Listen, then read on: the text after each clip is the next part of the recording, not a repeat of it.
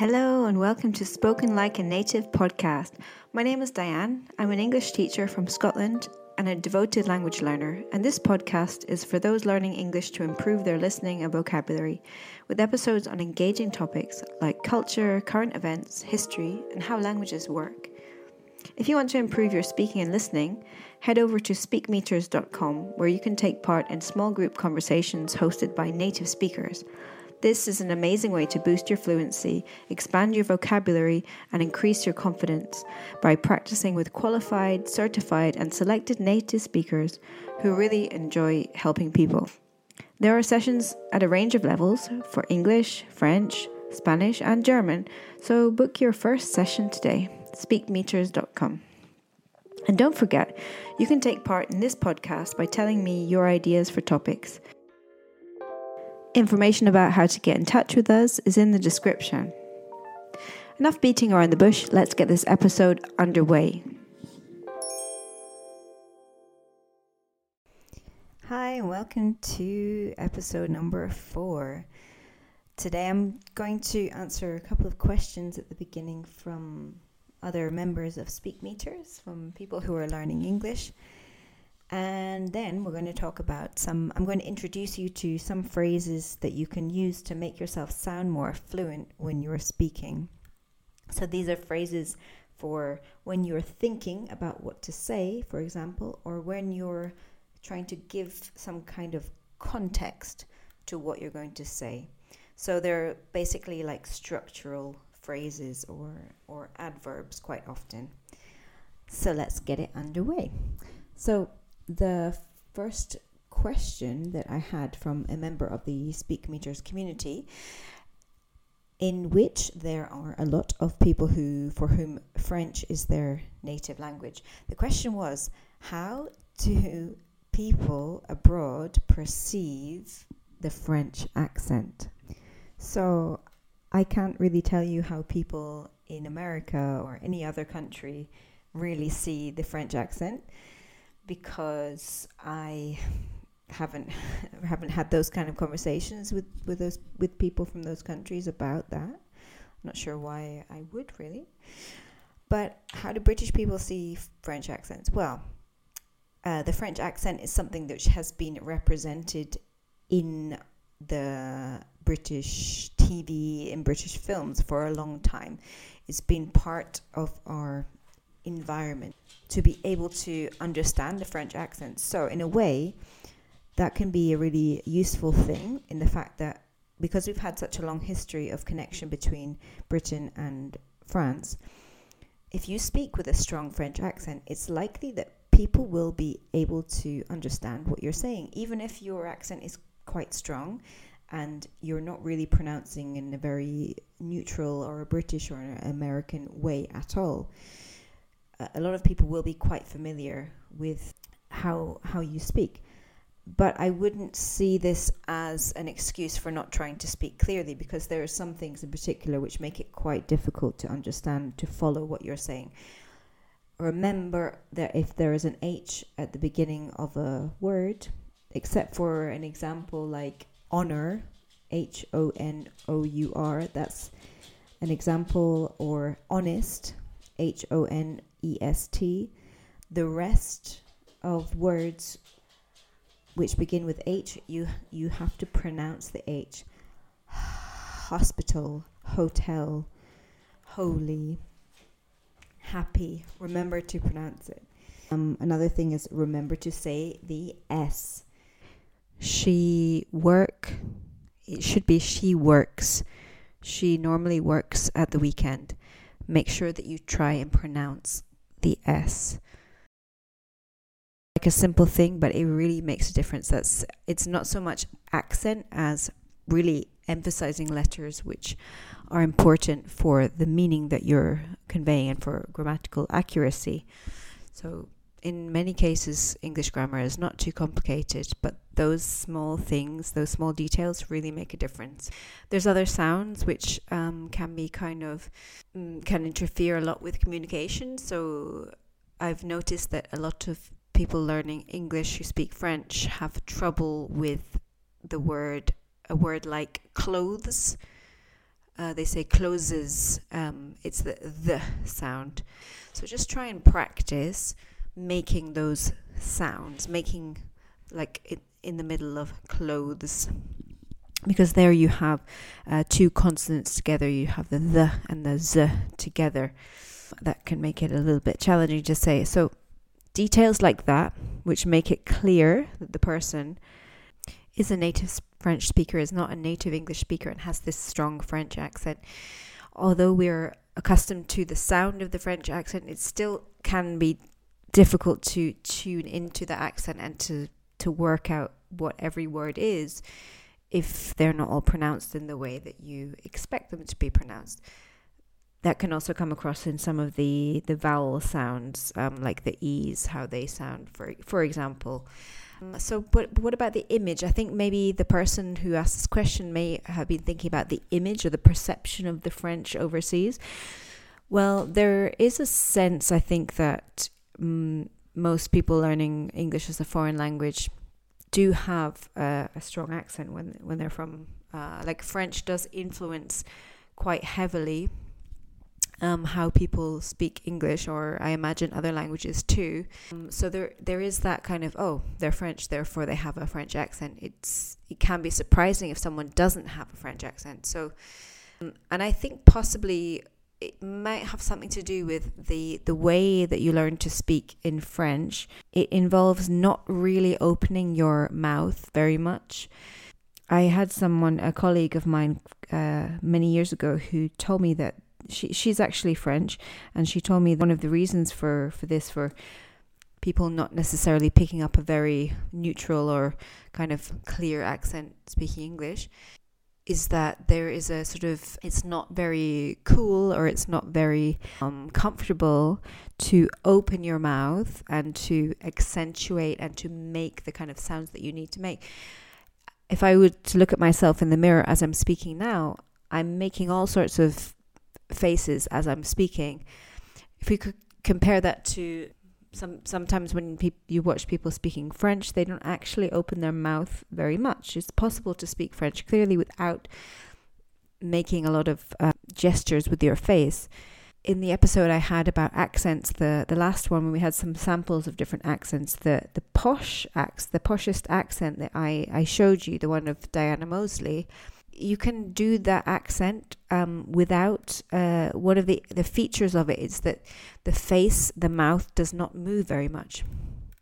So if I was to start speaking in this posh accent, I wouldn't actually have to move my mouth so much as if I was going to speak in my normal accent.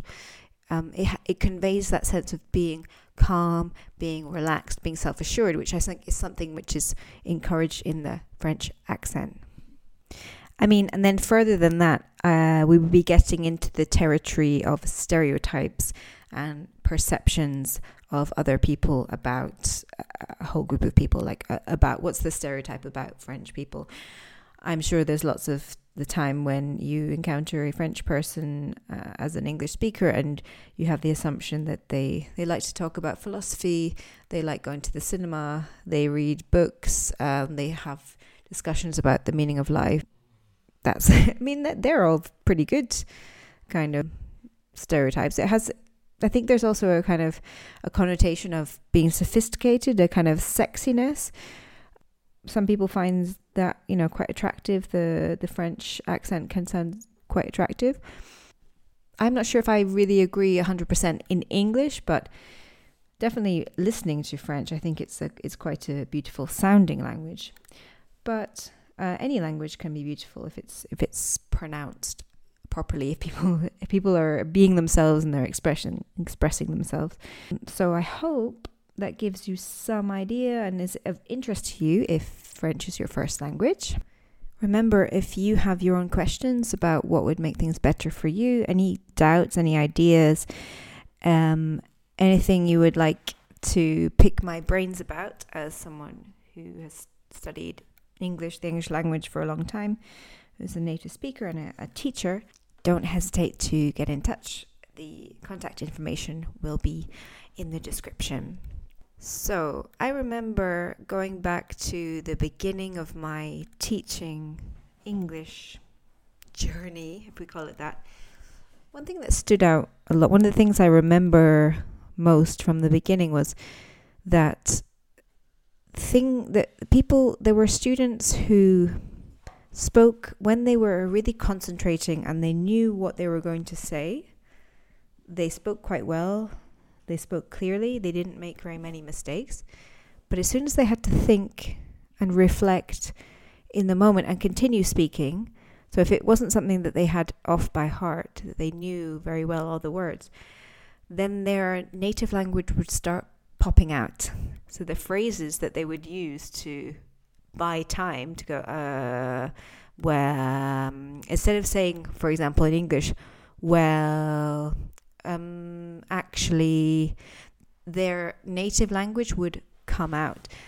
What's quite funny is that, of course, I'm showing you that in English we tend to go is what our kind of waiting noise, our thinking noise. In other languages it's different. I think that's really funny, actually. Everyone has their own sound to give yourself a bit of time to think about what you're going to say next. So let's get on to that, actually. So as you can see, what I'm saying by reflex is that I say so. This is used if you're going to tell a story, if you're going to explain something that perhaps the other person doesn't know. But another similar word would be well. So your friend says to you, so what did you get up to last weekend? Well, at 5 o'clock we did this, then after that we did this, and then, can you believe it? This also happened. So well is another way to introduce the topic. So and well. But what about at the beginning? Right, if we go right back to the beginning of the conversation. So what do people say? What do I hear students saying often? Hello, how are you? Good afternoon, good morning, good evening, good night, whatever. Okay, that's good. But you could make it sound a little bit more natural.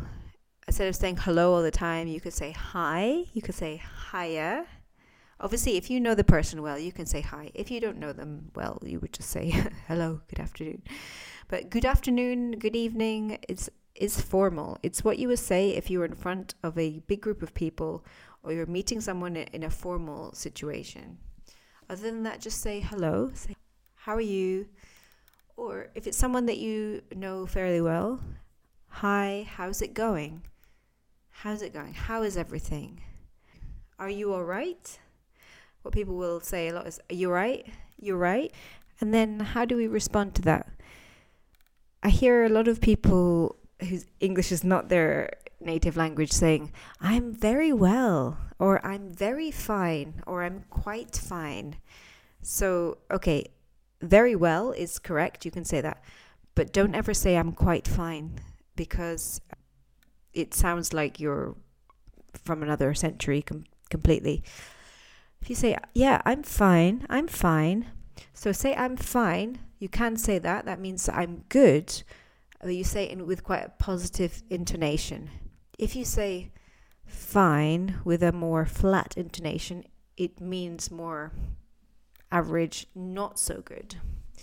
But actually, at least in the British context, saying I'm doing great, I'm very well, I'm amazing, it's kind of, you can do it, but it's more common for people to say I'm okay, I'm all right, or the classic not bad, can't complain. So not bad is key. It's a key expression, at least in terms of the British context, to say everything is good. And what other ways are there to say how are you? It's nice to have a variety, not to always have to say the same thing. You know, like in Spanish, you can say ¿cómo estás? Or you can say ¿qué tal?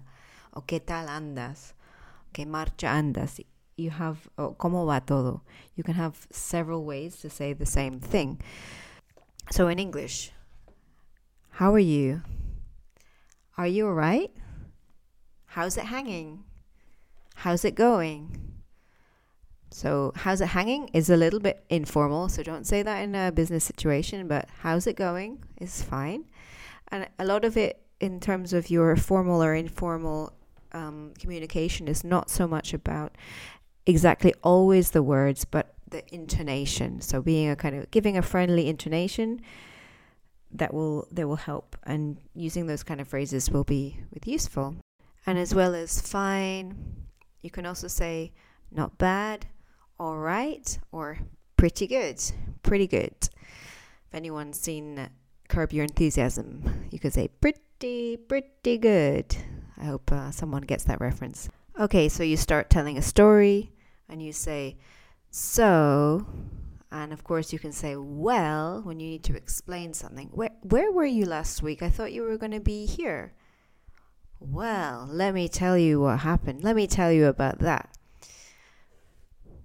Of course you say so, but of course you can also say actually, well, actually, or in fact. And also actually, in fact are used when you're kind of clarifying something that someone says. I thought you were still on holiday. Oh, in fact, we came back yesterday. Oh, I thought you still had that job with blah, blah, blah. Oh, actually, I stopped working there last week. And when you need to tell the person something surprising, you can say, do you know what? Do you know what? You're updating the person on something which is quite unexpected or completely contrary to what they might think or what you thought was going to happen. Do you know what? It's used before a story where you're bringing the person in to your personal experience. It might be some kind of really funny story that happened, or you found out something really interesting. It's very good for sharing gossip. So if you found out something, oh, do you know what? I heard about blah, blah, blah. Did you know? Did you know about blah, blah, blah? Have you heard? That's another one. A good one for gossip is, have you heard? And then another one for explaining something which might be new or updating. It just so happens that. Oh, hey, Diane, I thought you were working until 6 p.m. Oh, it just so happens that I finished 10 minutes early. And I think the best place to practice with these kinds of phrases, they're not always used so much if you have something that's directly made for teaching students of English. I mean, I'm sure there's some stuff on YouTube or some podcast you can find, but I think in general it's probably better to focus on, if you find a series in English that you like, that's when you'll get the much more natural conversation. So put on the series, put on the subtitles in English, in the same language, and then pause when you find a phrase, this kind of phrase that helps to clarify the conversation. These words are called discourse markers, so they help to mark what's going on in the conversation. And as you go through, look them up if you don't understand and repeat the conversation. And so in TV series or in films, you will see these kind of phrases used much more naturally. Okay, so then we move on to, you're having a conversation with your friend or your colleague or, I don't know, some family member, someone you know vaguely, whoever. And then you get onto a conversation or a discussion. Maybe you're sharing your feelings about something, or sharing, I don't know, you saw something on the news or on social media and you're talking about it and you have an opinion. So, to agree, when you're having a discussion about something, what can you say? A good point here is to say that I hear a lot of people learning English translating literally from their first language into English and saying, I am totally agree, or I am agree with you. Wrong. Completely wrong. Well, not completely wrong. You say, I agree. It's a verb where it's first person, I agree. Oh, yeah, I agree. Yeah, I agree. But it's a little bit formal to say, I agree. Unless you're in a debating discussion type conversation, a situation like that, it's more casual to say, sure, or yeah, I know, yeah, I know. Or it's quite common in America is to say 100% or absolutely. There's a podcast I listen to a lot where when they're agreeing with each other, there's one guy who's always saying absolutely, absolutely. But we do say it in the UK, but not as much. What else can we say? We can say exactly. Yes, exactly. So this is very strong agreement. If you're kind of just agreeing, or you're not completely, you're just saying the person has a good point, or you're acknowledging their point of view or their experience. Sure. Yeah, sure. I know. Yeah, I understand that. So it's again, something is in the tone of voice. There's a difference between saying exactly and exactly, or sure and sure. So there's a communication that's happening in the intonation as well. So when we want to add to the discussion, that's a good point. Or if you want to add something on top, you can say, yeah, actually, I realized that blah, blah, blah. Or also, though, also, very useful. You can just say also at the beginning of a sentence to add an extra point. So if you disagree, one way you can say is, of course, you can say, I disagree, but you can also say, actually, I don't think that's the case, for example, or in my view, or as I see it, as I see it. So as I see it can be used to kind of just to give your own opinion. It doesn't really matter whether you're agreeing or disagreeing in every context, but yeah, it's used for saying, for if you might have a slight disagreement, but you want to communicate it in a polite way. So my view is that, as I see it, that, or is when you get into a very heated argument, you may start saying, no, you're wrong, but that's not really the best thing to do with English speaking people. If you're really disagreeing, just say I disagree. But another way you can say it is I mean it's a very it's quite a modern phrasing to use. So do you think that Jaws is the best film ever made? I mean, I'm not so sure about that. I mean, actually, I'm not so sure. Do you think the Titanic is the best film ever? I mean, it's not the best film I've ever seen. Another phrase which is good when you're kind of in a slight disagreement with someone would be say, oh, but what about the blah-de-blah? It's even called nowadays in sort of online debating terms, it's called whataboutism, is where you kind of you sort of change the area of discussion onto something else by saying, but what about the way that this affects such and such? I don't know, don't want to get into any particular topic here, but I'm sure, but what about is, you're kind of bringing up a different topic or slightly disagreeing with someone when you have a slightly alternative point of view than they do.